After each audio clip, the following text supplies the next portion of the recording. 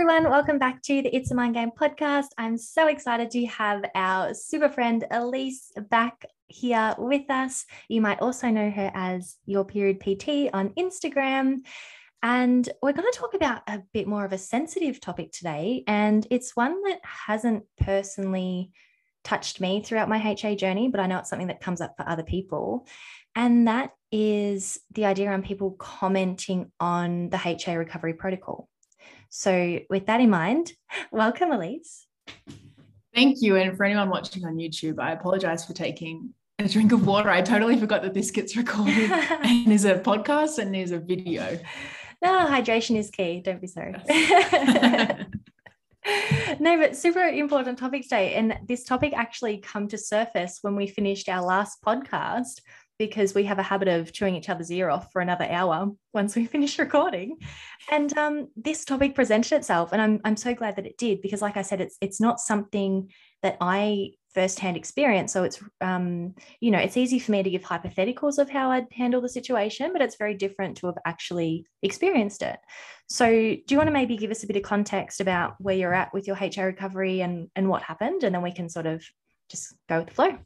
Yeah, so I'll kind of paint the picture of where I was at. So I was about 4 months all in, and I was also probably about 4 days away from my third recovery period. So I was pretty much at the finish line when someone really close to me questioned not only the recovery process, but my weight gain.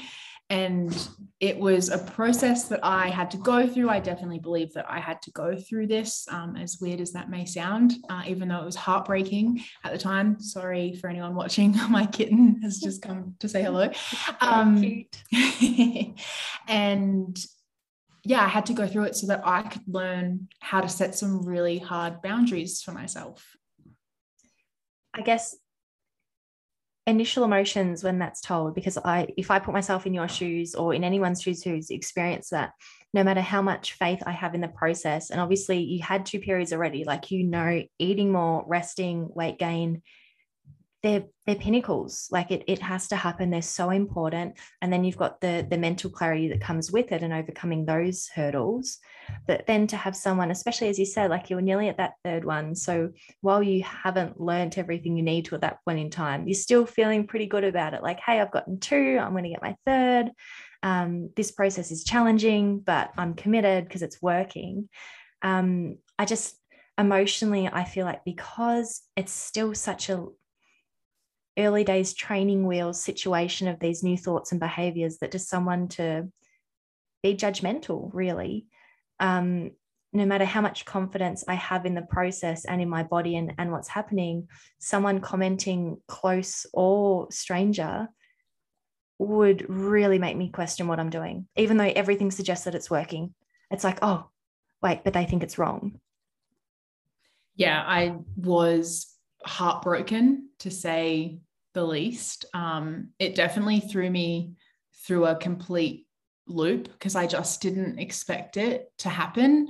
Like I'd gotten comments about my weight loss, and now here I am on the other end of the spectrum getting comments about my weight gain, like I didn't know that I was gaining weight. That I think kind of hurt the most, is because I was so aware of what was going on in my body, but I was trying to work through that. And when someone else makes it known to you that they're noticing these things, it's just devastating, because I'm already trying to mentally navigate those emotions and those feelings and feeling uncomfortable in my body. And, I'll be completely honest. I still remember that evening making my dinner and just sitting there and not feeling hungry. Sorry about that. That was the kitten. Yeah, she's fine. Cats always land on their feet. I was just more worried she got crushed by a book. Sorry, guys. We're all safe here. Yeah, we're all good. So I just felt really crushed, and I remember just not physically feeling hungry and just questioning, is it worth it? Like, do I keep going? Like, should I just go back? Like, all of that stuff. Because I was also too at the peak of my weight gain, when you're like bloated and you're holding on to so much fluid and your cheeks are just really puffy. Like I look back at photos from that time, and like, although my body hasn't changed drastically in terms of the scale, how my body is and functioning has changed, which has changed my body composition a little bit as well. But looking back at those photos, I just remember like just looking at it and just feeling so uncomfortable. And like I said, when someone else calls it out, it's 100 times worse than what you're saying in your own head, because it's not like you're not aware of it. Yeah, I've got two questions and also, I guess, comments as well. So 2 schools of thought is that, for one, I remember a big part of the process for me was announcing it to everybody and just being like, hey, I'm deliberately gaining weight, like, just so you know. And sometimes I have a bit of a giggle about it because for the most part, people didn't care. But for me, it gave me a sense of ownership, because it's like, what scared me most about weight gain was people assuming that I'd given up on myself, when really I'm actually caring more about myself than I ever have in my life. And I'm going to announce to you, hey, I'm trying to get my period back, I'm deliberately gaining weight, because it actually hurts my feelings to think that you think I'm letting go. When, as I said, like this is the most intense and best thing I've ever done for myself. And I can't stand the idea of you thinking otherwise, because this is really hard. Like, this is really, really hard. And then the other side of things that I sort of jumped to, and I'm not sure I would go to this in the moment. This is definitely a hindsight perspective. And that would be, for the most part, people don't know what HA is. They don't know about periods. Like, even people who've never had HA, women for that matter, don't know much about their period other than that it arrives and it goes, and, you know, very basic. And for someone to comment going, is that really the right protocol for you? As much as it hurts, if you were to actually question that person's knowledge, like, how much substance is in that claim or that questioning? Like, are they a doctor? Are they a nutritionist? Are they an expert in HA? You know what? Not even an expert. Have you just read No Period Now What, or spoken in a HA community? Like, what do you actually know that makes you think that you can deliver this comment and it be helpful? Like, do you know what I mean? Like, yeah, and I do not mean it in a sassy way at all, but more to the point of, if this is happening to you and you're in that emotional state, that can actually be the switch that flicks you to go, oh, I'm not even going to bother. Because at the core, why would you trust them with your period recovery? And if you can't trust them with it, what merit does the comment have? And again, that's not an in the moment thought. That's just how to get out of it. But yeah, what are your thoughts on those? No, and I definitely agree with everything you just said. I had actually said to this person, like, you know, it got heated. I definitely got defensive. Absolutely. Because you think of comments like that, and I just imagine if you had literally a raw wound and someone just stuck their finger in it. Yeah, I honestly felt backed into a corner. It's pain. It's like, yeah. Yeah, I felt backed into a corner, and I guess my go-to was, and I think a lot of people would be, to defend themselves. And especially because I knew wholeheartedly in myself that I was doing this for me, and everyone else around me, you know, was supporting me, and was, not to say that this person wasn't, they definitely were, but at the same time, it's hard for people that haven't gone through HA recovery to truly understand it. And that's not making an excuse for them or anything, but it's just getting some perspective, because you can't expect someone to sympathize or be empathetic with you if they truly don't understand what's going on. But I'd actually said to this person, you know, when you have a doctor's degree on your wall, then you can make a comment about my health. You know, I actually said that because it was kind of a in the moment thing where I was like, hold on a second, like, what gives you the right to, you know, question it for sure, but to tell me to do all these other things, like tell me to cut my calories, tell me to introduce exercise, you know, everything that's essentially a diet, like it's a definition of a diet, right when I'm at the finish line. My cat. Yeah, sorry, my eyes keep going to her Sorry. because she's really cute. No, it's totally fine. She's really cute. No, because that's the thing, isn't it? It's, let's switch perspectives. The person who said this, and you know what, let's say that they were giving this feedback because it was coming from a place of love and care. And they said that they actually thought that they were helping. And if you shift perspectives and go, okay, so we've got someone who actually doesn't know anything about periods, so instantly they're on a back foot. They've been brought up in a society, as we have, where the smaller you are, the better life is, the healthier you are. So they're seeing you gain weight, and because all they know is less is best, they're just going, oh, we just want good for you. Like, are you sure you want to go this direction? Because everyone wants to be smaller. Like, you know, and I'm not saying this is right by any means, but I guess in order to take some of the emotion out of comments like that is understanding where it's been grown from. And just like our disorders were fed from diet culture and this idea that, you know, the smaller you are, the better things are, you know, it's just a lie we've all been fed. And I wonder, you know, with this person or anyone who's experiencing it, it's like if you actually sat with this person and had like a 1 or 2 hour chat just about health, nutrition, food, weight, all those sorts of things, do they actually believe what they said? Or is it just they're so used to hearing those sorts of claims and sentences that it just rolls off their back? Like, yes. But don't you want to be on a diet? But don't you want to be training? And they actually don't even mean what they say. It's just they want to contribute to conversation, and it's automatic. And it's a very conflicting thing that you experience, no doubt about it. But I think that's what makes it so complicated, is because you've got a lack of education, you've got, like for yourself, raw emotion going on, and literally the HA process is going against the grain. And as we know how difficult that is to go against the grain, people watching without awareness they're oblivious to it. They just don't understand.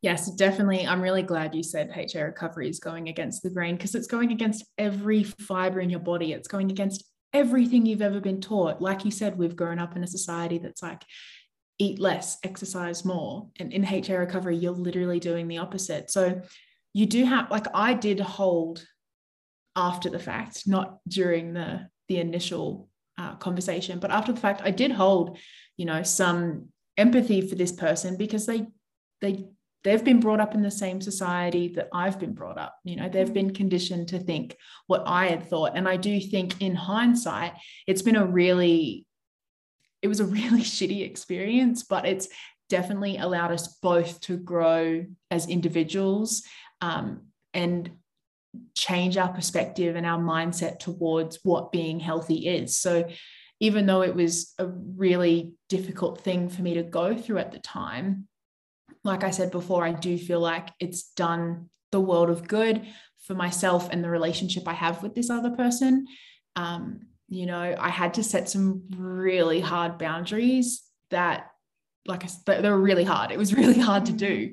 It was difficult to do, because these comments have made you question what you're doing. It's made you question your body, what's happening. It's made you question your belief system. And I mean, you're already questioning your belief system that you've had for, you know, I had it for close to a decade. So it was a really, really confusing time. And I remember sitting there thinking, this could be enough to send me in a spiral, but I'm not going to let it. I'm so close.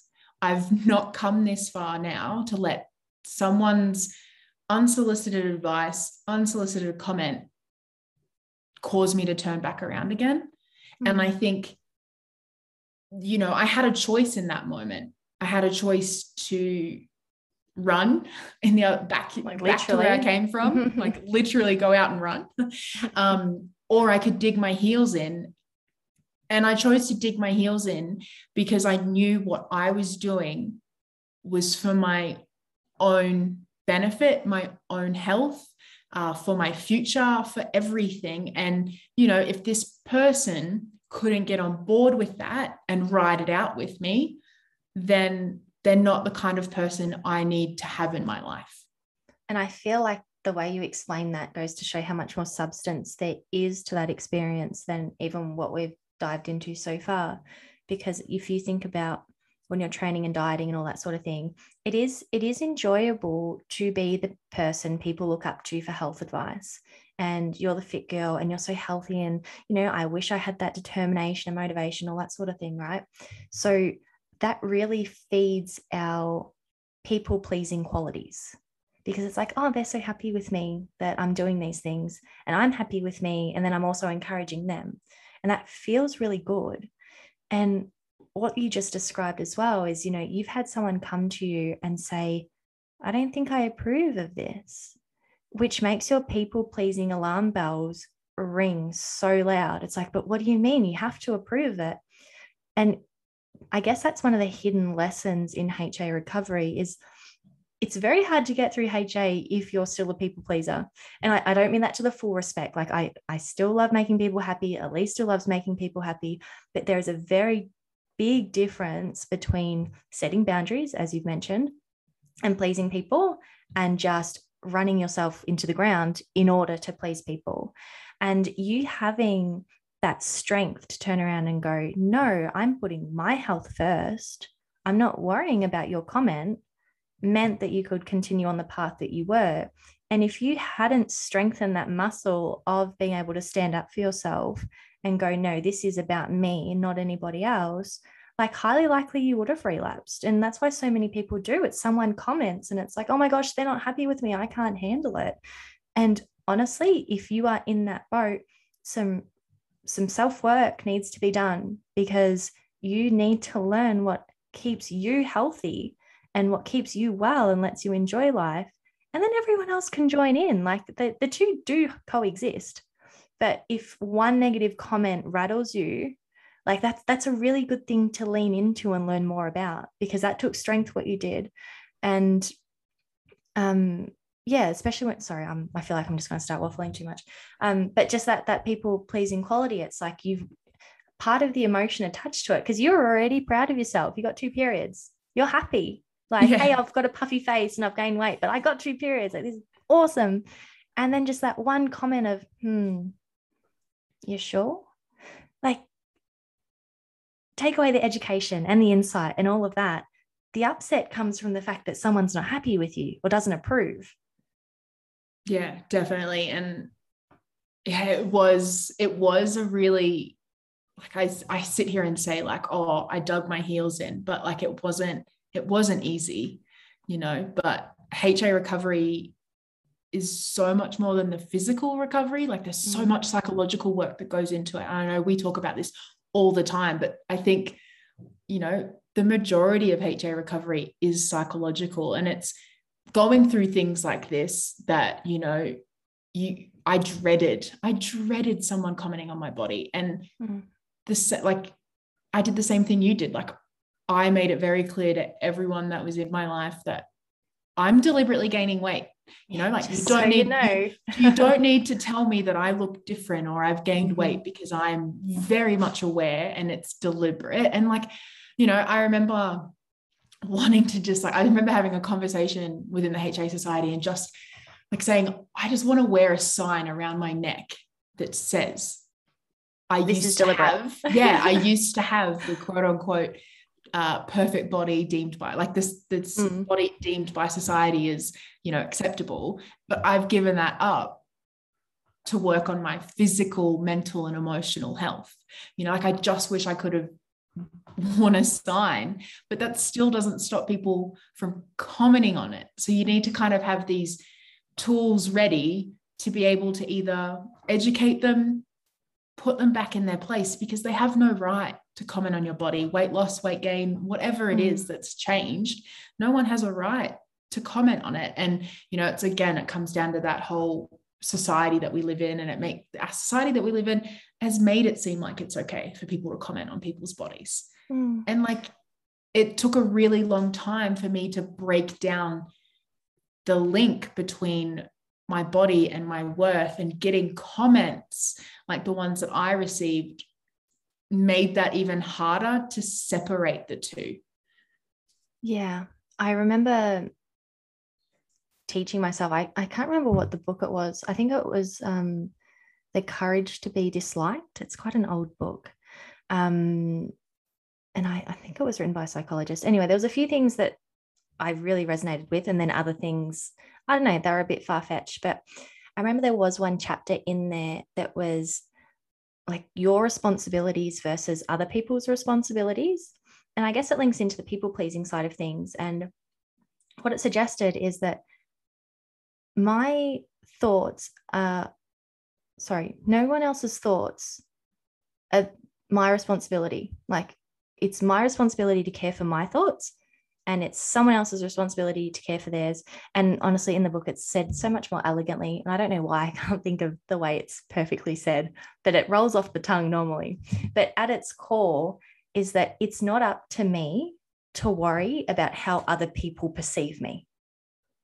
All I can do is be kind and do my best and be my healthiest and have confidence in I'm making the best decisions for me. And people will assume whatever they want, they will think whatever they want, and that is their business. Like, it has got nothing to do with me if I'm putting my best feet forward. And if my best foot forward is gaining weight, then again, whatever anyone else thinks of that doesn't matter. And I just remember hearing that at the right moment and just feeling a sense of ownership. And I think it also linked into something like, maybe like early Mondays or something like that, where I didn't understand someone's choice. That's what it was. We did the first 6 weeks with Cosima. We wanted, though the whooping cough vaccine, they get very funny about it. And they sort of just encourage that if people want to visit regularly, that they have their whooping cough vaccine.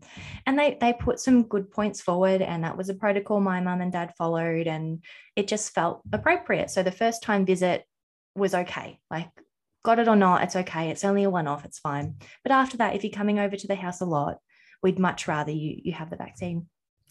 And most people had it, no worries. And then there was one or two close to me that just said, oh, we'll wait 6 weeks. And I remember being really upset. Like, what do you mean you wait 6 weeks? Don't you want to see this baby? And da da da. And then that's when I would have heard the book. And the book was like, it's not your responsibility to care. Like, they've made the decision and they're happy with it. It's got nothing to do with you. And it didn't. Like, I took it so personally. And then once I heard that, I was like, oh, why should I make them do something if they don't want to do it? Like, they've got choice. If they want to wait 6 weeks to visit, well, they're not hurting anybody. Like, I'm not getting hurt by it. My child's not getting hurt by it. They're not getting hurt by it. And I just remember thinking about that book, and I'm like, oh, why am I taking responsibility for their choice or their opinion? Like, I don't understand. And you can link it back into weight gain and things like that, because it's like, if someone, regardless of HA recovery, people will look and make a judgment. Like, we're judgy creatures, whether we put a lid on it or we don't. For the most part, we see things and I guess we observe. We observe everything. And part of that is attaching a label to it. But the thing is, it's only got merit if we allow it to have it. Like, you can only let in the comments if you want to, which is a perfect example of sort of what you went through, which is this opinion presented itself. And at the start, you thought about it. You're like, wow, am I doing the right thing? Like, is this happening? Should I do it? And then you've done a reassessment and gone, oh no, this is not my problem. This is their problem. I'm going to keep taking my path. I feel like I just rambled for God knows how long then, but do you understand what I'm saying? I'm like, the taking responsibility of thoughts. And it's like, it's actually no one's business but their own about as to what they're thinking. Exactly. And, there's the saying goes like, you're not going to please everyone. And you don't want to spread yourself so thin trying to please everyone that you're unhappy. And that's what I'd been doing. And, HA recovery really is a time where you can solely focus on yourself and on your health.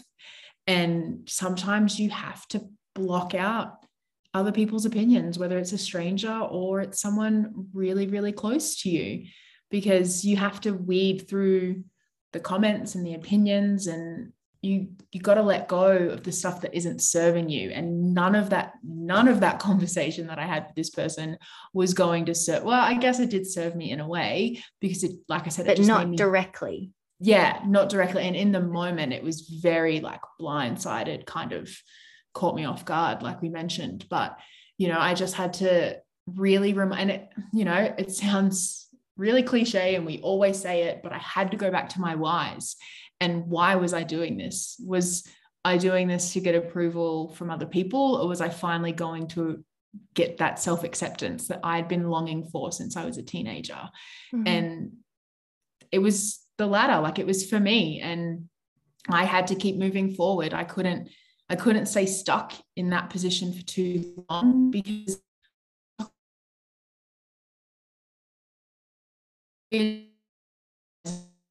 body again, you know, optimizing my cycles. And I was excited, you know, like you could see the finish line.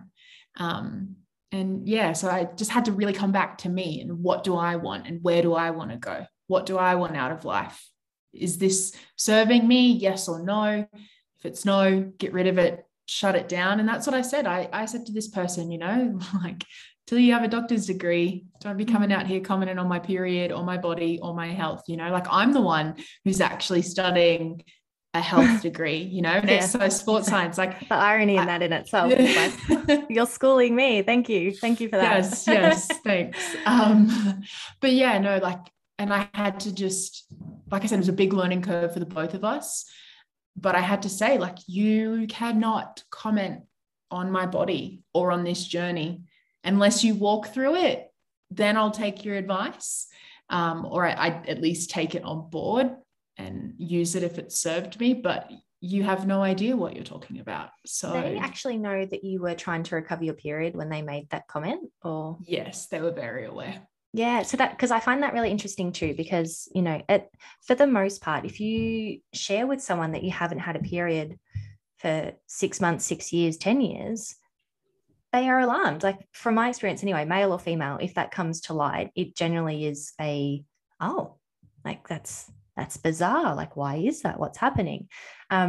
And normally that is what deviates any kind of assumption or suggestion, because if they go, oh, like, you look different, and you go, oh yeah, I'm trying to get my period back, they go, oh, and it offsets it, because it's like, well, that must be the prescription. That makes sense. But I guess linking back into the people pleasing side of things, because I feel like there's just so much in this experience that you had, is that if you were to, so you've gone through this, you've had to think about what you want, why you want it, and you've committed to what you want, because at the end of the day, fast forward a year, because you've been recovered for like 12 months now. Yeah. How happy has that commitment made you, right? Versus, let's pretend you heard this comment, you buckled at your knees, you've gone back running, dieting, training like crazy, you had 2 periods, you've now missed 10. What does life look like? Miserable.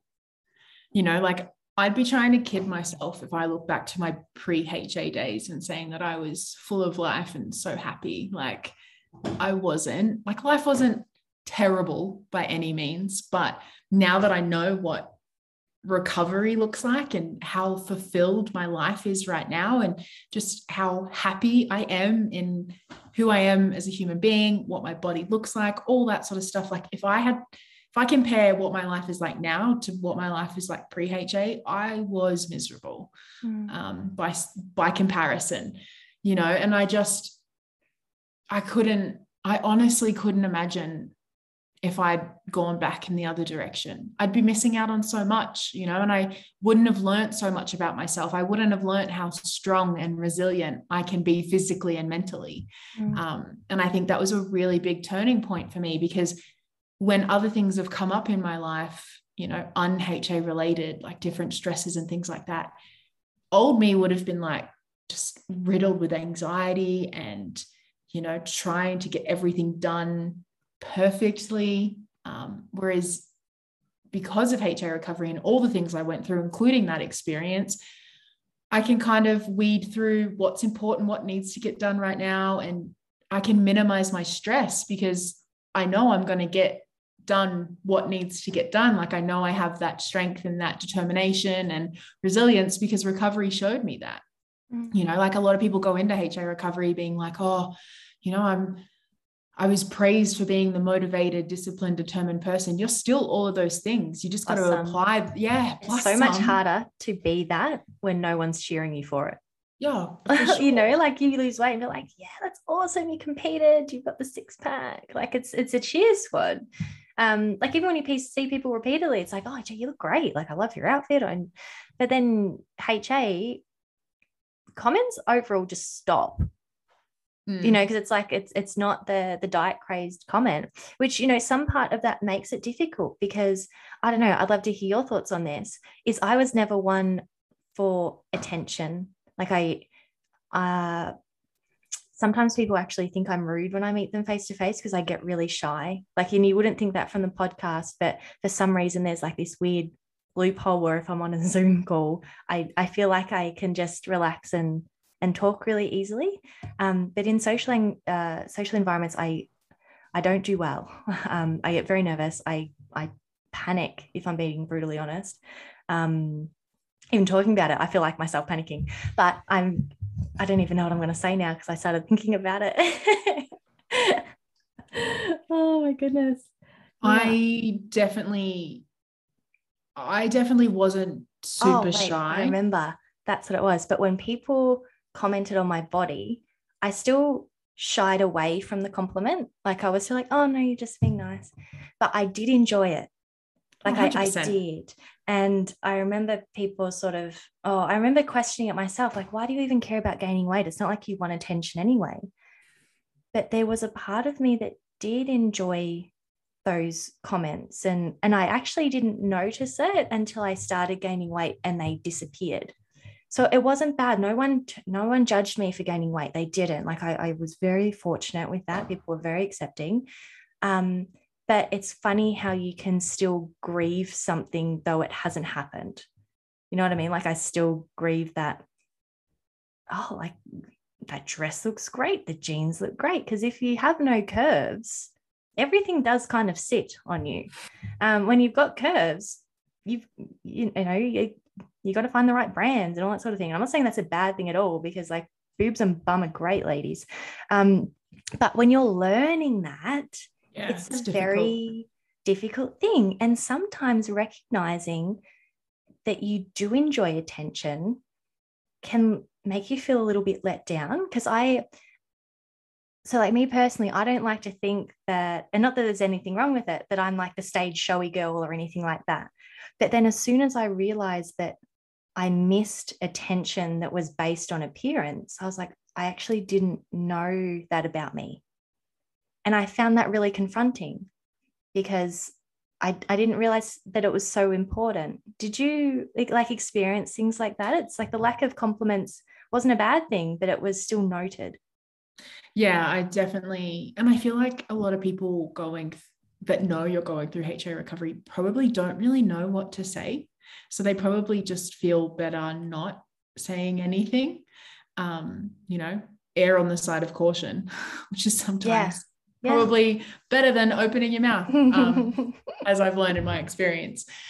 But yeah, no, I definitely, I didn't take compliments very well, let's face it. No, but that's when I would get them. I didn't like them. I felt so awkward. But when they stopped, I was like, I kind of like them a little bit. Yeah, and I guess that kind of like comes with something I'm seeing a lot lately, and I'll just mention it, but we won't go down that path because we could be here for ages, is like the skinny privilege. I've seen a lot of that on Instagram and stuff recently, and I've like never noticed it. But now that like I think I'm aware of it, I feel like I notice it a bit more. Skinny privilege as in like people that are naturally smaller frames? Is that?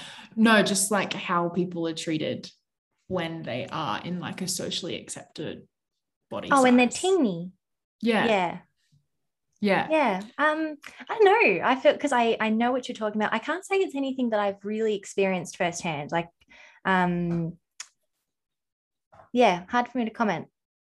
Yeah, no, I mean, I haven't had a lot of experience with it, I don't think, but I've just seen it more recently on social media. And it's just made me think a little bit more about, my experiences prior to HA recovery and then post HA recovery. And if there is really any difference, but then it could just be more so the feeling that we get as an individual, having known what our body used to be and what it is now, if that makes sense. Well, I do definitely think that there is some level of ease with having a smaller body and going shopping, which is sort of what I mentioned earlier. And not saying I have bad shopping experiences now, but I just found that when I had no curves, a lot of clothes are made for no curves.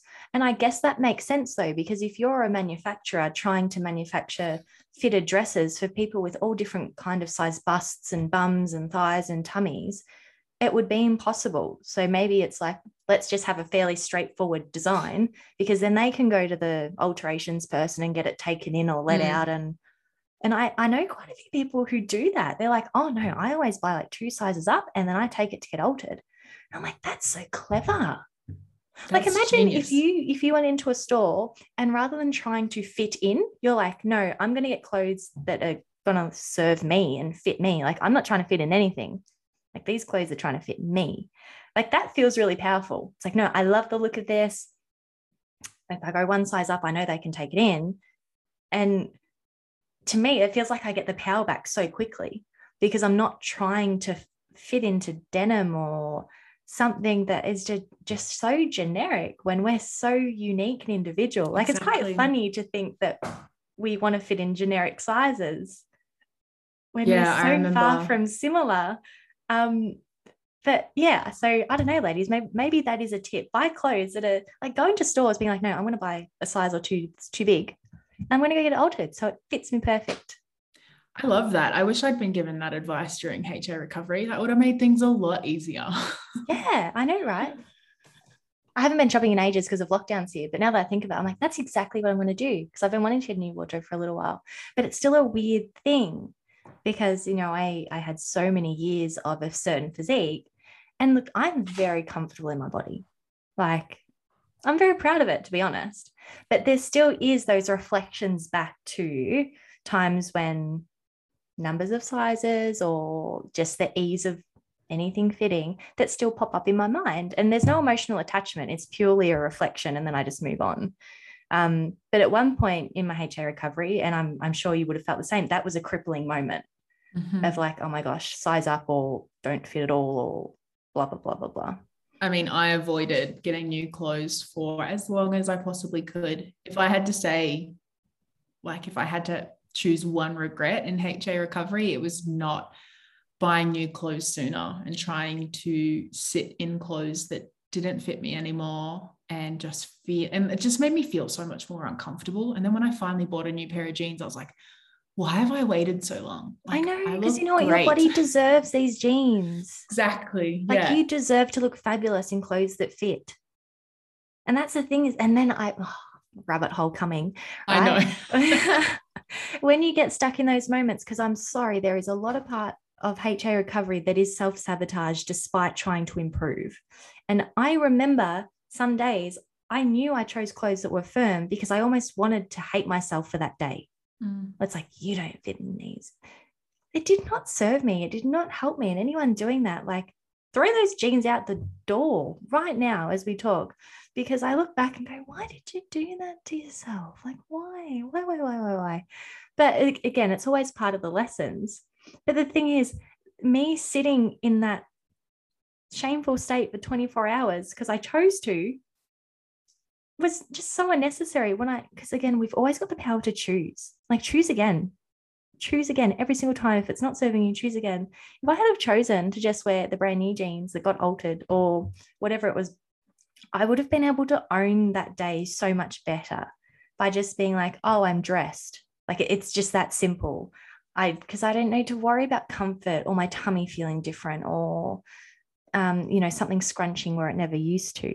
It's like those reminders aren't going to encourage you to keep eating throughout the day. They're not going to encourage you to just chill and watch some Netflix. Like, they're going to make you want to go on a diet or train. So why put that trigger in front of you?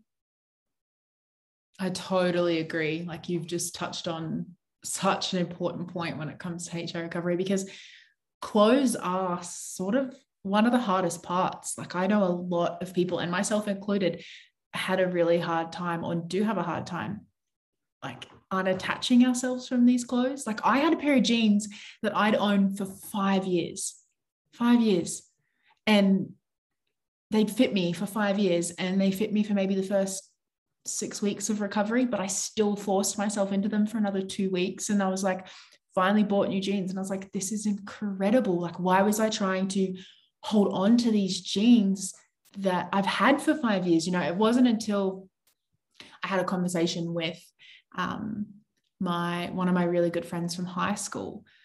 I have this dress that I was planning on wearing for an event. And I was like, oh yeah, like I'm going to wear this dress. Like it's my graduation dress. So I've had it since I was 18.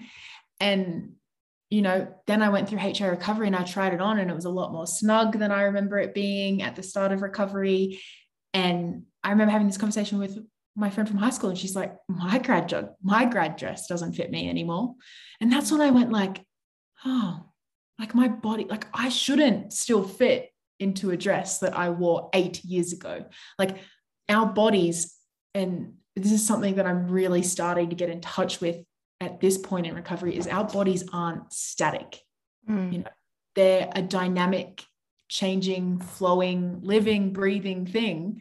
They're not this static being that doesn't ever change or evolve physically, mentally, and emotionally. And, you know, by keeping my body static and by keeping my body static, I didn't evolve mentally or emotionally because I was just physically stuck. And yeah, just this conversation with one of my friends just really put it into perspective for me when she's like, well, my grad dress doesn't fit. And I was like, it's not a bad thing that it doesn't fit me anymore. And that's, you know, and that's where those aha moments are so important, because the thing is, someone else experiencing that might not have had the aha moment that you did, right? Which is why I'm such a massive advocate for the whole mindset side of things, because if you haven't had the aha moment, you just need to keep searching or working with someone who can help you stumble across it. And like, I love how you just said, keeping your body static sort of thing, because if you think about our bodies like electricity, like we're full of energy and we're just going, right? Electricity is always looking for an escape. It just wants to get out, right? Which is all of our power points. But if you like stop it in its tracks and keep resisting it, things short circuit, they blow up. Like that's why fuses turn off, like to stop fires.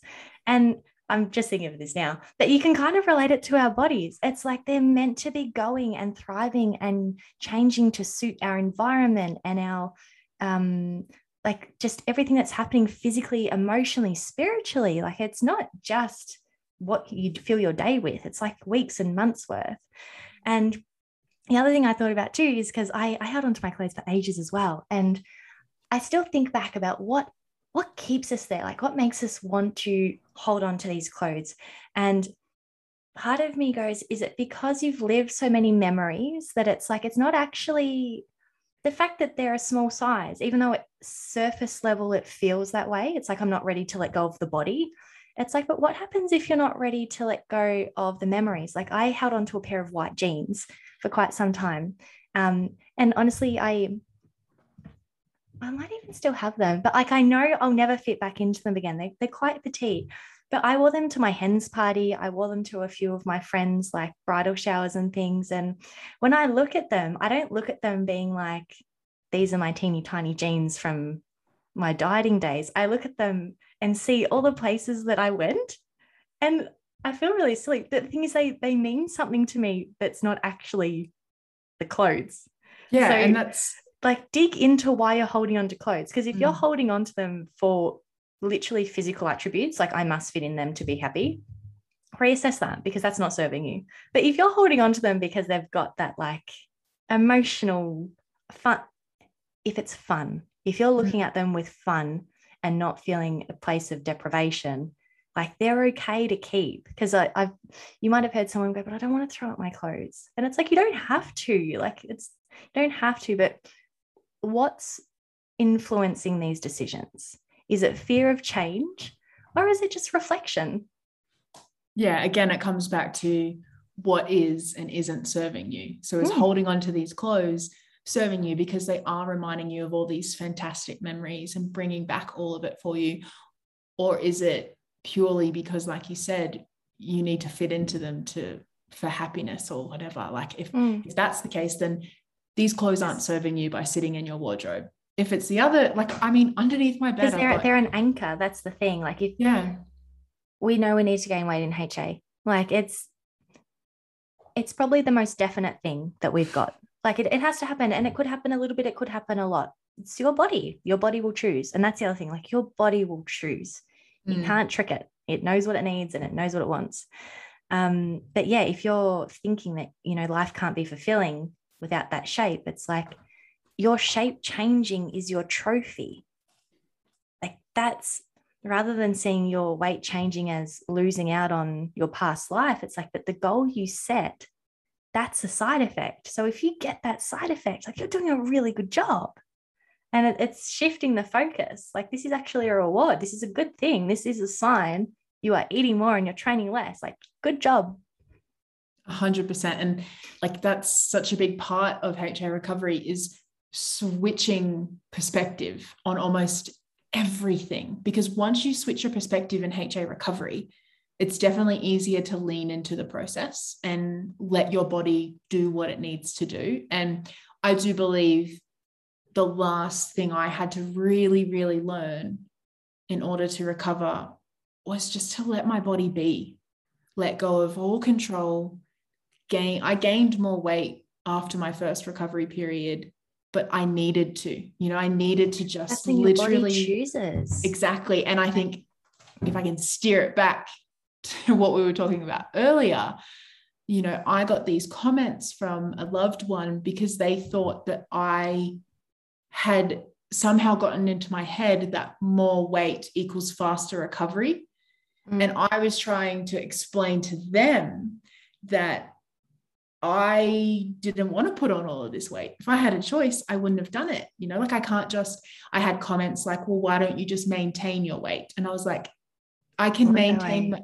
I know, once again, once you have your doctor's degree, then I'll sell it. But like, I was like, I will maintain my weight when my body is ready. I do not have a say over my body right now. I held on to control of my body for 10 or so years, but now it's my body's opportunity to call the shots. It's my body's turn to dictate. And the thing is, you say that to HA world, and whether they feel resistance towards it or not, they will understand what you're saying on this whole, like your body will choose.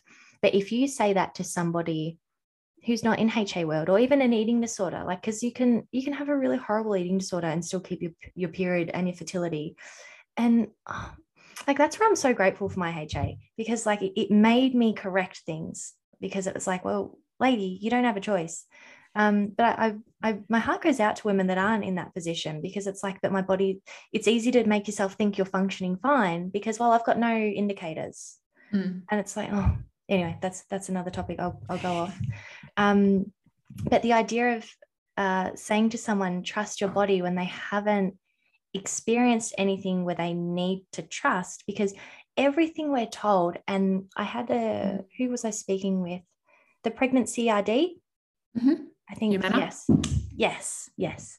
And we were talking about early days of dieting, how we had they weren't memes, like motivational dieting quotes on our phone that was like, that's not your stomach growling, like you're telling yourself you're hungry, you are not. Or the weak eat and the strong fast, or like those really. And I remember, and I remember reading those being like, yes, like, I'm savage. I'm just going to not eat and get shredded. And it was a real motivating thing for me. And I look back now, and it's like, people might not have had the weight loss journey, but at some point in time, they have been exposed to the idea that you can't trust your hunger. You can't trust your body to do what it needs to do. Like, you need to manipulate everything. You need to manipulate the food. You need to manipulate the exercise, your sleep schedule. And don't get me wrong, people that have even always been overweight are still subjected to these messages, sure. Right? And sometimes that can be their resistance, is because there's so much in their face about don't eat, that their protection mode is, well, I must keep eating because there might be a day where I decide to not eat. Like we're very complicated creatures. But I guess what I'm linking back to is, for so long, regardless of whether you took action on it or not, there has been a small period or a long period of time where you have been told your body cannot be trusted. You do not know when you're hungry. Oh, that's the other one. Are you sure you're hungry? You're probably just thirsty. Yeah, go drink some water. Go drink some water. And it's like, yeah, well, if you drink enough water, your tummy will be pretty full and you'll feel sick. But you kind of just nodding off your hunger cue, or go have a coffee and you won't feel hungry anymore. And so, yeah, it's like it's so easy for people to have all these judgments and comments regardless of their life, because in some way, shape or form, they've been fed this: don't trust the body. Like, don't trust it, because trusting it means weight gain. Trusting it means high cholesterol and visceral fat. And like, it's such a weird thing. And I'm going to link it back into when we're born, which is we are born to be so in tune with our body. Like, we know exactly when we're hungry. We know exactly when we need to sleep. Like, well, it might be a little bit tricky to get to sleep, but for the most part. And if you speak to most adults about children's ability to judge their hunger or need to run laps or just sit down for a little bit, they're very in tune with it. They know when they can run around the oval. They know when they need to sit down and just do some coloring in. And no one questions it. If anything, people go, oh, they've run out of gas. They're going to draw for a little bit now because they know they're tired. Or, oh, look, they just ate 5 minutes ago. They're hungry again. How funny is that? Crazy appetite, that kid. But no one does, like, it's all okay. What happened? Like, when does it turn? And even the idea of growth, we watch kids grow and go, oh my gosh, they're getting so big and strong. And it's such a positive. You're getting so big. Yay. But something happens. And I don't know how, and I don't know where, and I don't know why, but suddenly growth isn't good and your body can't be trusted. It baffles me. Yeah. And it, probably a large reason, or where we lose that, is the fact that diet culture gets to make millions and millions and millions of dollars about making us feel like our bodies are somehow not good enough as they are. And like, I think that kind of transition for a lot of us happens when we're in our teenage years, and not being, and this is a whole nother minefield, but not being educated on why our body changes through puberty. Because I don't know what your experience is like, but I was never really properly educated on why women will gain more fat and men will gain more muscle. Like, never. And like, that's the missing link, to be honest, is just pure education at an earlier enough stage, so that way you intervene then to prevent these sorts of things happening later on in life, because prevention is always better than trying to cure something. I mean, I'm really grateful that I went through HA recovery, as you probably are as well. Oh, absolutely. Like, and for anyone and for anyone listening right now going through HA recovery, they're probably like, these women are crazy. But everything happens for a reason. Oh, 100%. Like, and if you spoke to us in the middle of trying to get our period back, we wouldn't be so happy about it. Like, it's grueling. But that's the thing. But we all have to go, like, not all of us, but everyone that's diagnosed with HA, if you want to get your period back, we all have to go through it. The only way to get to where you want to go is through, you got to sit with the uncomfortable feelings. You've got to sit with the comments and let them roll off your back, and make the choice, like you said, of where to go, because it is your choice. You have a choice over your actions, your feelings, your thoughts, your behaviors. And I think that's one of the things that I really learned in recovery, is I did have this choice. And always have choice. And at the end of the day, you really have to put yourself first, because regardless of where you end up or who you end up with in life, you're always going to have yourself, and you need to be your best friend. You need to treat yourself like your best friend. And I think that that's more radical than self-love or self-acceptance. It's just being your own friend. just start with that. Don't worry about loving yourself every day or accepting yourself every day, but being a friend to yourself can make a world of difference to your HA recovery. And, you know, when I had all those comments thrown back at me at the start of this year, essentially, you know, I had to be my friend, and I had to talk to myself like my friend and tell myself it was going to be okay, and that we are doing the right thing, and that I believe in you, and let's keep moving forward, because we haven't come this far purely to come this far. So yeah. No, you're dropping some truth bombs, lady. No, I love everything that you just said, and I totally resonate and relate to all of it. I was just thinking about the idea of familiarity. I always find that tricky to say. But if you think about, you know, it is common knowledge that we like to do things that are familiar. We like to be in environments that are familiar. And you know, part of exposure therapy with fear foods and things like that is just having it often, not to gain weight, it's just to not be afraid of it, right? And HA actually is like a massive, the journey in a nutshell is just that, because you've learned all of these behaviors and ways of living and thought processes. And I probably sound like I'm going sideways, but you brought up the choose again, right? And that's what HA recovery is. It's like every day you have the opportunity, like no one's making you recover. And if you feel pressured, you need to reassess your motivations, because you need it. You need to want it. Or maybe you want it for your partner. Like for me, a big motivator was my husband suggesting kids. I needed that though, because I never saw myself alone as enough, but I was enough when I had his input. And things are different now. Like I still value his input and his love like no other, but I'm also a big advocate for myself.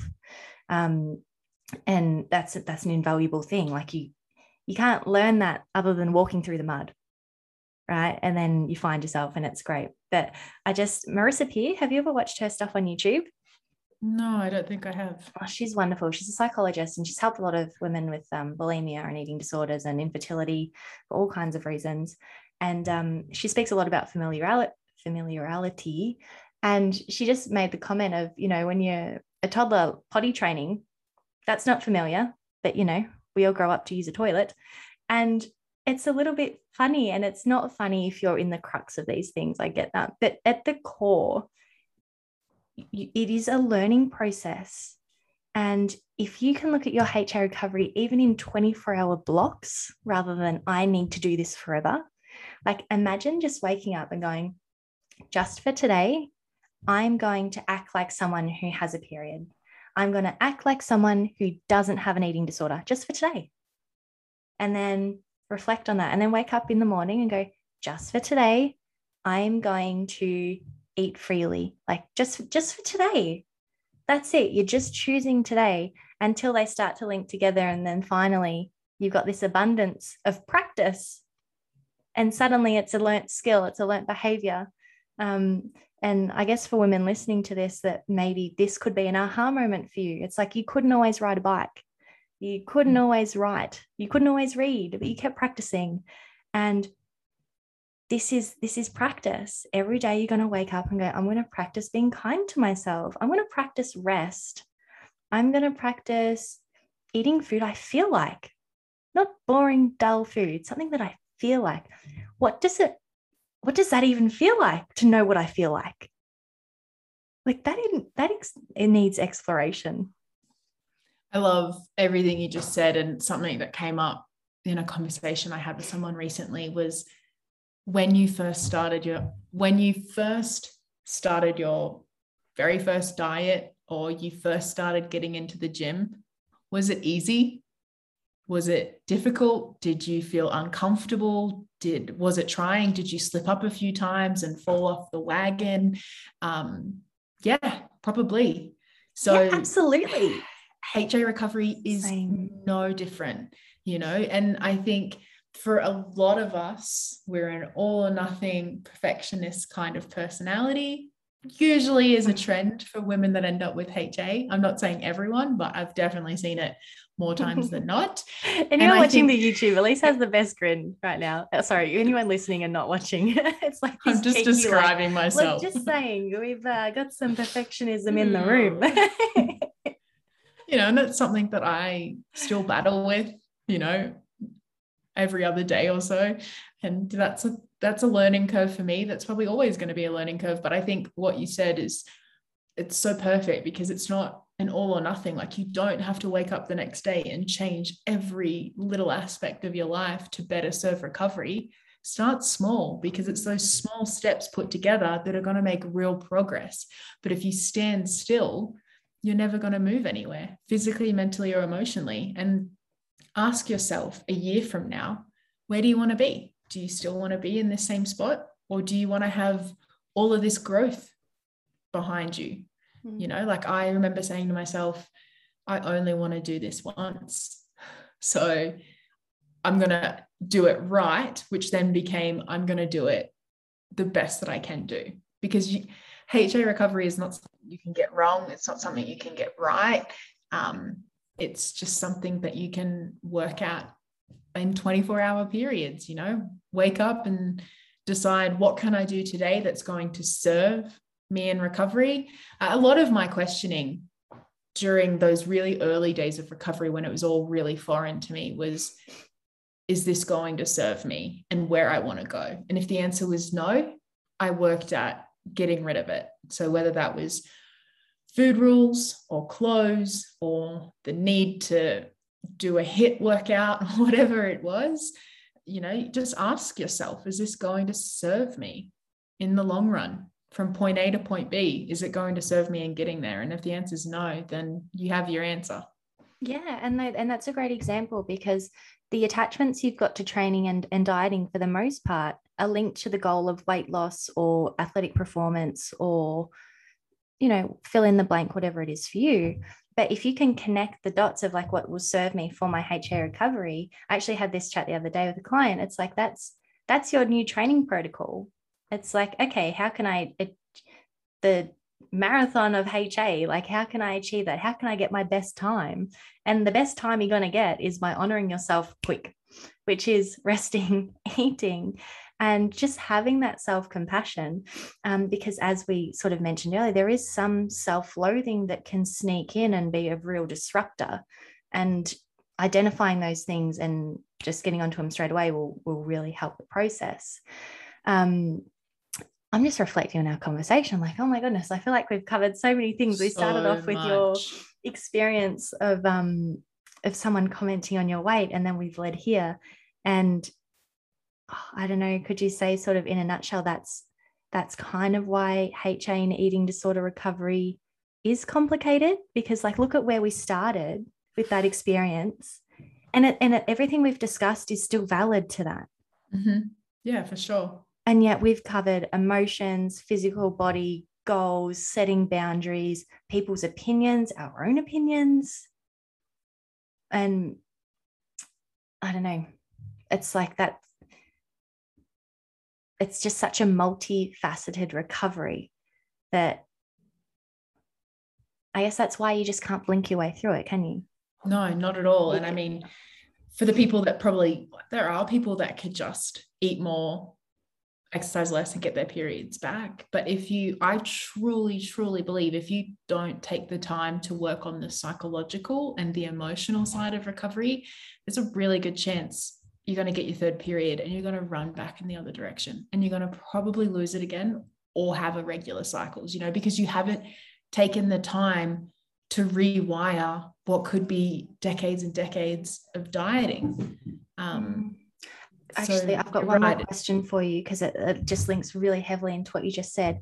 Mm-hmm. Because you've got women with so many different experiences. Like for me, I was half in for 11 months, all in for 4 weeks. And I never like to glorify the whole, I was all in for 4 weeks, because no, I was hard. Like there was 11 months of struggle and working things out. And then that 4 weeks, things sort of come together and fell into play. Because like sales pitchy wise, 4 weeks and I was done. And that can happen for some women. And I'm like, don't get me wrong, I'm rapt for them. But the thing is, over that time frame, I just lost my train of thought. Over that time frame, you had all those obstacles and changes, and I've lost it. I will say something while you go. Please do. Like, I'm really grateful that we've had this conversation, because it is really the first time that I've spoken openly about the comments that had been made about my body and my journey. And I sometimes feel like, because I made that decision to recover almost instantly. I found out about HA the next day. I canceled my membership. 8 weeks later, less than 8 weeks later, I had my first recovery period, and it was so exciting. But now I'm at this point in recovery, and I'm like, wow, that was really quick. Like, on average, that was really quick. And it almost, I don't want to say it makes me feel guilty, but sometimes it does, because I can't relate to being half in for 11 months like you did, right? Mm-hmm. And then finally getting to that point that you would have gotten to, and it was probably like a aha moment, or like, I'm just going to pull the trigger and go all in, and your body thanked you for it pretty quickly. And that's really what happens with a lot of women's experiences. You've reminded me. I thought I would have. I kind of was picking up what you were putting down, and I was like, if I speak about this, I knew you would. But yeah, just to kind of finish off, like, I'm really glad that I've been able to speak about this, because I don't want people to look at my recovery journey and just think that it was over with so quickly. Like, everyone has their own obstacles and road bumps, and I definitely had my fair share of them, even though my recovery was kind of like a really condensed, fast forward version of recovery. When you look at other different experiences, doesn't mean that the experiences I had weren't challenging or weren't valid. No, and I thank you for reminding me. I don't know, it's happened twice today. I'm so sorry for anyone listening or watching. I hate it when I just have brain fades, and I don't even know why it happened. But what I was going to suggest, because I said I half in 11 months, all in 4 weeks, and then yours was a more condensed time frame. And what I'm about to say may ring alarm bells for some people, but I'm actually grateful for how long it took me to get my period back. And no, absolutely not, I would not have said that at the time. But when I look back now, because earlier you mentioned, when this experience come to you, you questioned reverting back. You questioned that. By the time I got my period back, I had spent so much time in this new way of living that, look, I'm not going to lie, I still had weight loss goals. By the time I got to that size, I was still stuck in there. But once you get your period back, you can lose weight again. Like, full disclosure, that was my thought process. It went pretty quick, but I did have that time. But I also, one of my biggest motivating factors was to stick to the path, was because I did have so much practice at living a life where, even though I was half in and I was training 3 times a week, right? And I didn't enjoy it because I couldn't challenge myself like I used to, because it was a very reduced protocol. But I learned to appreciate that it was nice to only spend, say, 3 hours in the gym. And I actually like having the time to go out for a coffee. And okay, I actually like being able to go to a social event and not need to pre-plan my dinner, and, all of the things that we're pretty familiar with. But I actually look at the longer HA recovery period almost as a saving grace, because when I got given the scenarios where I questioned, like, relapsing, like, is this worth it? I had enough, I guess, ammo to go, okay, look, this isn't the comfiest place you've been in. Like, physically, you're not comfortable, but emotionally, like, you can recognize you're pretty happy here. Like, life feels pretty good here. And linking it into your story, as you said, you recovered quite quickly. So when you had this scenario be put forward to you, you had less practice, right? So no matter what, it's always going to be confronting. I'm not dismissing that for a second, but you had less practice, meaning more leeway to go, I'm done with this. I'm going to go back to old Elise. And I just love to hear your thoughts on that, because a lot of women sort of say, of course, like, I just want to get my period back, like, now. And I get it, because it's so frustrating. But the thing is, your body making you live it for longer can actually be the nicest blessing in disguise that you won't see until later, because it forces you to explore this new way of living, because you don't have a choice. Like, you've committed to HA recovery. Not every day is perfect, but like, you've set the goal, you're going to do it. And just practicing that new lifestyle, I just found so important for the times where you question things, whether it be from a comment or seeing a photo where you've got a puffy face, or putting on a dress that's too snug, or it's like, oh, you know what, as much as I think I want that life, I just like this life better. Yes, and I agree with everything you said. And I think by us almost comparing our journeys without judgment, obviously, has just shows and highlights the fact that neither style of recovery is better or worse than the other. It's just what suits you. And it just really highlights the point that everyone's recovery journey is so completely different. But I think something that like stuck out with what you were saying is that you can physically recover and mentally recover at completely different rates. Mm-hmm. So although I was almost at the finish line for physical recovery, I had a long way to go in terms of my mental, the psychological side of recovery. And I needed that hiccup. I needed those comments to really test me and solidify the behaviors and the mindset that I had been working on for the last, 5 months at that point, 4 or 5 months at that point. So yeah, I think that's probably my thoughts on it, is you can't recover mentally and physically at the same rate. It's always going to be a bit staggered, and sometimes you recover physically faster than you will mentally, and you still need to see recovery through, even though you may have 3 or 4 periods. I didn't return to exercise until after my 4th because I wasn't mentally ready to take that on yet. And I was starting to listen to my body about it. And that's just kind of another example of how, yes, I recovered quite quickly physically, but mentally I really had to take the time and work on these new, neural pathways and solidifying these healthy habits and thoughts. So in a nutshell, would you say, I guess, to sort of round off our huge conversation, we've got the blanket, like, get your period back. That's what our goal starts off as being. But if we were to take our experiences as strengths, all kinds of experiences, and also we've spoken to heaps of women currently going through HA, recovered from HA, pregnant, like, we talk a lot. Would you say that if we were to actually have like the checklist of success, the goal list, a chart with stickers on it, that there would actually be, all right, yes, we do have a period. That's one.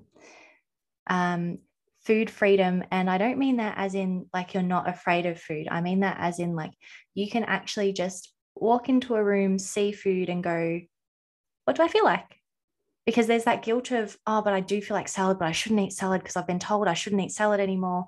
But this once you've recovered, yeah? So we're not trying to get a period back, but having the confidence to go, no, I'm choosing the burger or the salad, chocolate or the apple, purely because it's just what I feel like.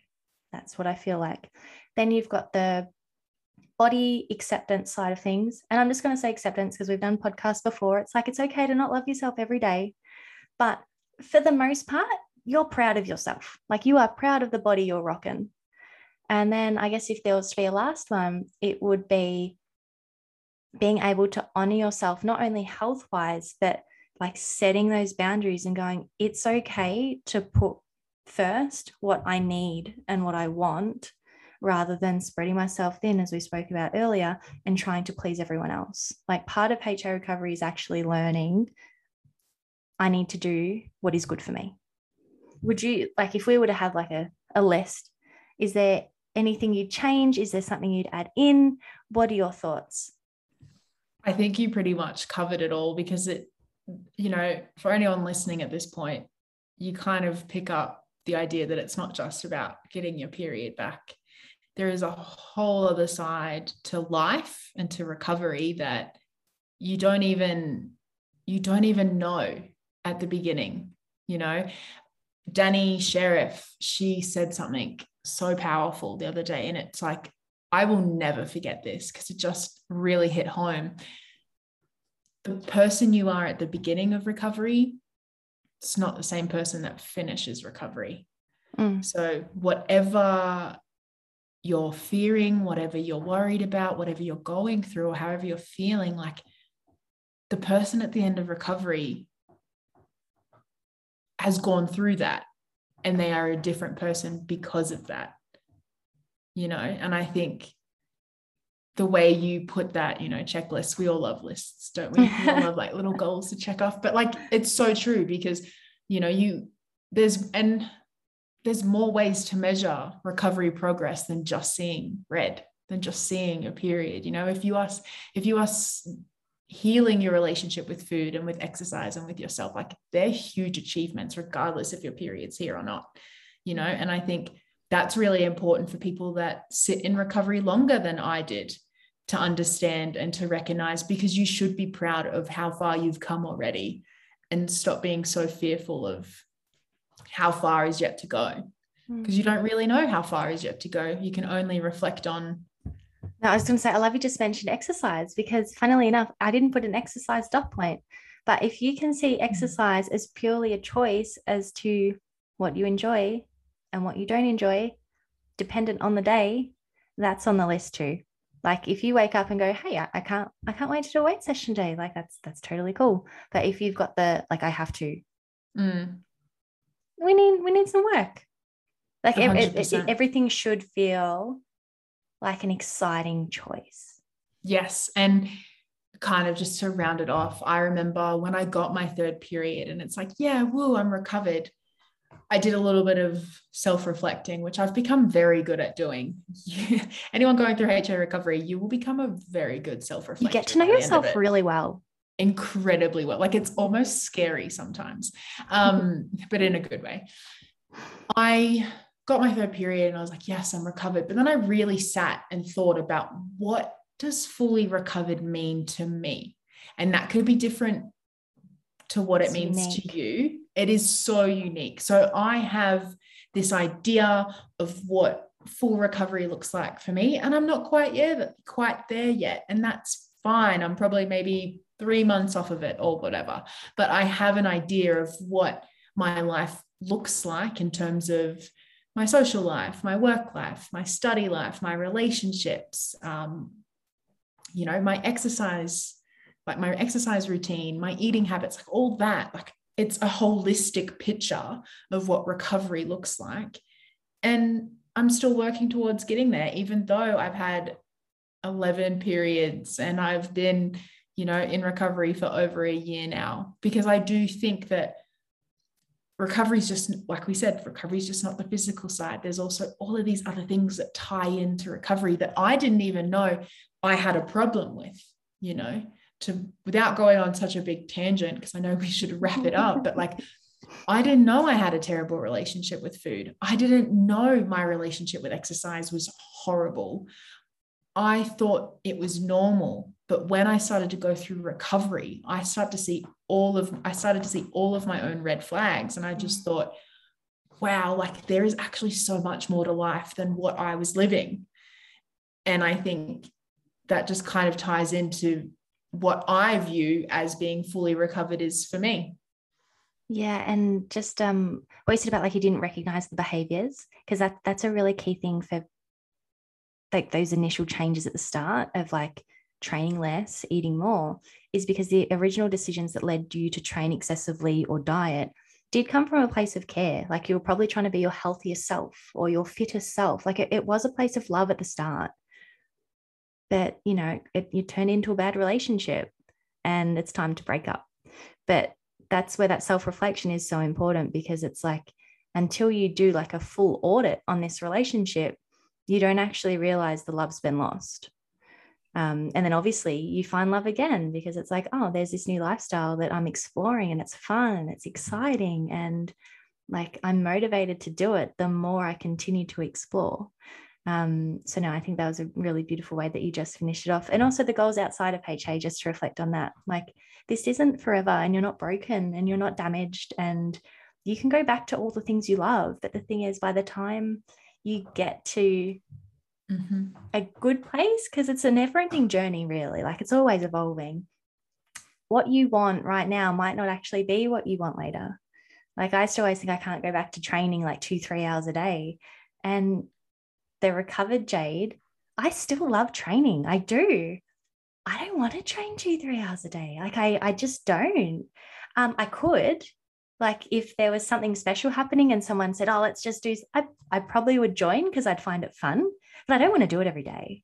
But just to like link how Danny said that quote to you, like the person you are when you start isn't the person you finish. That's what rang true to me as you said it. I'm like, yeah, everything I thought I wanted or needed to be happy, I was so disillusioned. Like I didn't know, and that's okay. But you're amazing, and I'm going to stop waffling. And I'm so grateful to you for sharing that experience, because as a result of that, we've covered some really detrimental ground, I think, especially on it's so much more than a period. And I guess those staples of recovery. And I really like how, like just discussing your experiences, we could sort of shift perspectives to obviously what it feels like to be in those shoes, that feels like from the power of hindsight, and also what fuels the people who make these judgments. So like all in all, as always, I love chatting to you. I'm so grateful you come on at your period PT. I'll put the links in the show notes. And if anyone watching or listening, if you could like, subscribe, or share, the more people we reach, the more we can get word out and have everyone living happier, healthier lives. Thanks so much for listening in on today's episode. I hope you loved it. And as always, I have left our guest contact details in the show notes, as well as my own, and some links to some free downloads. If you could share this episode or the podcast with someone else who you think would love it, that would be amazing. And in the meantime, I hope you have a fabulous week, and I look forward to you tuning in to the next episode.